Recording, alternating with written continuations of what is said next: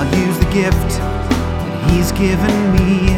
I won't bury it in the ground. Well, yesterday we spoke about how God can do so much more with someone who is present and willing than with someone who is able but absent. You see, God is calling us to do good work for Him. In fact, in 1 Peter 4 verse 10, Peter wrote to the early believers, "Each of you should use whatever gift you've received to serve others as faithful stewards of God's grace in its various forms." You've been gifted with something special. You've got a passion, you've got a desire, you've got an ability to do something good in God's kingdom. For some of us, this means working in the church, but for most people, this means taking church to the world, essentially. Taking the good news and showing it to the world in whatever way you can, using whatever gifts and passions and talents you've got. Maybe you're a teacher, maybe you're a counselor, maybe you're a businessman, maybe you're a nurse, maybe you're retired. God is calling you to do these things well, with passion, with commitment, with integrity, showing people that you are faithful because you serve a God who is faithful.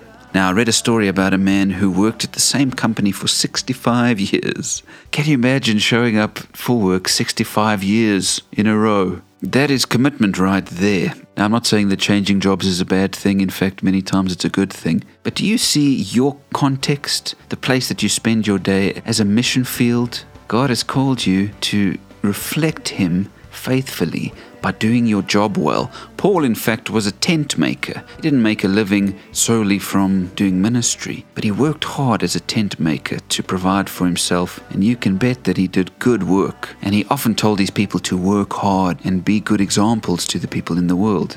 A good and faithful servant of Christ is not necessarily a missionary or a minister, although if that's a call on your life, go for it, because we need more good ones. But chances are God is calling you to take your passion and your gift, to go back into the place that you work and live, and be such a reliable worker and friend and person that people sense God's faithfulness in you. And so whatever it is that you're going to go and do today, do it well, do it with passion, do it with integrity, do it with enthusiasm, do it in a way that will point everybody in your life to God and His faithfulness.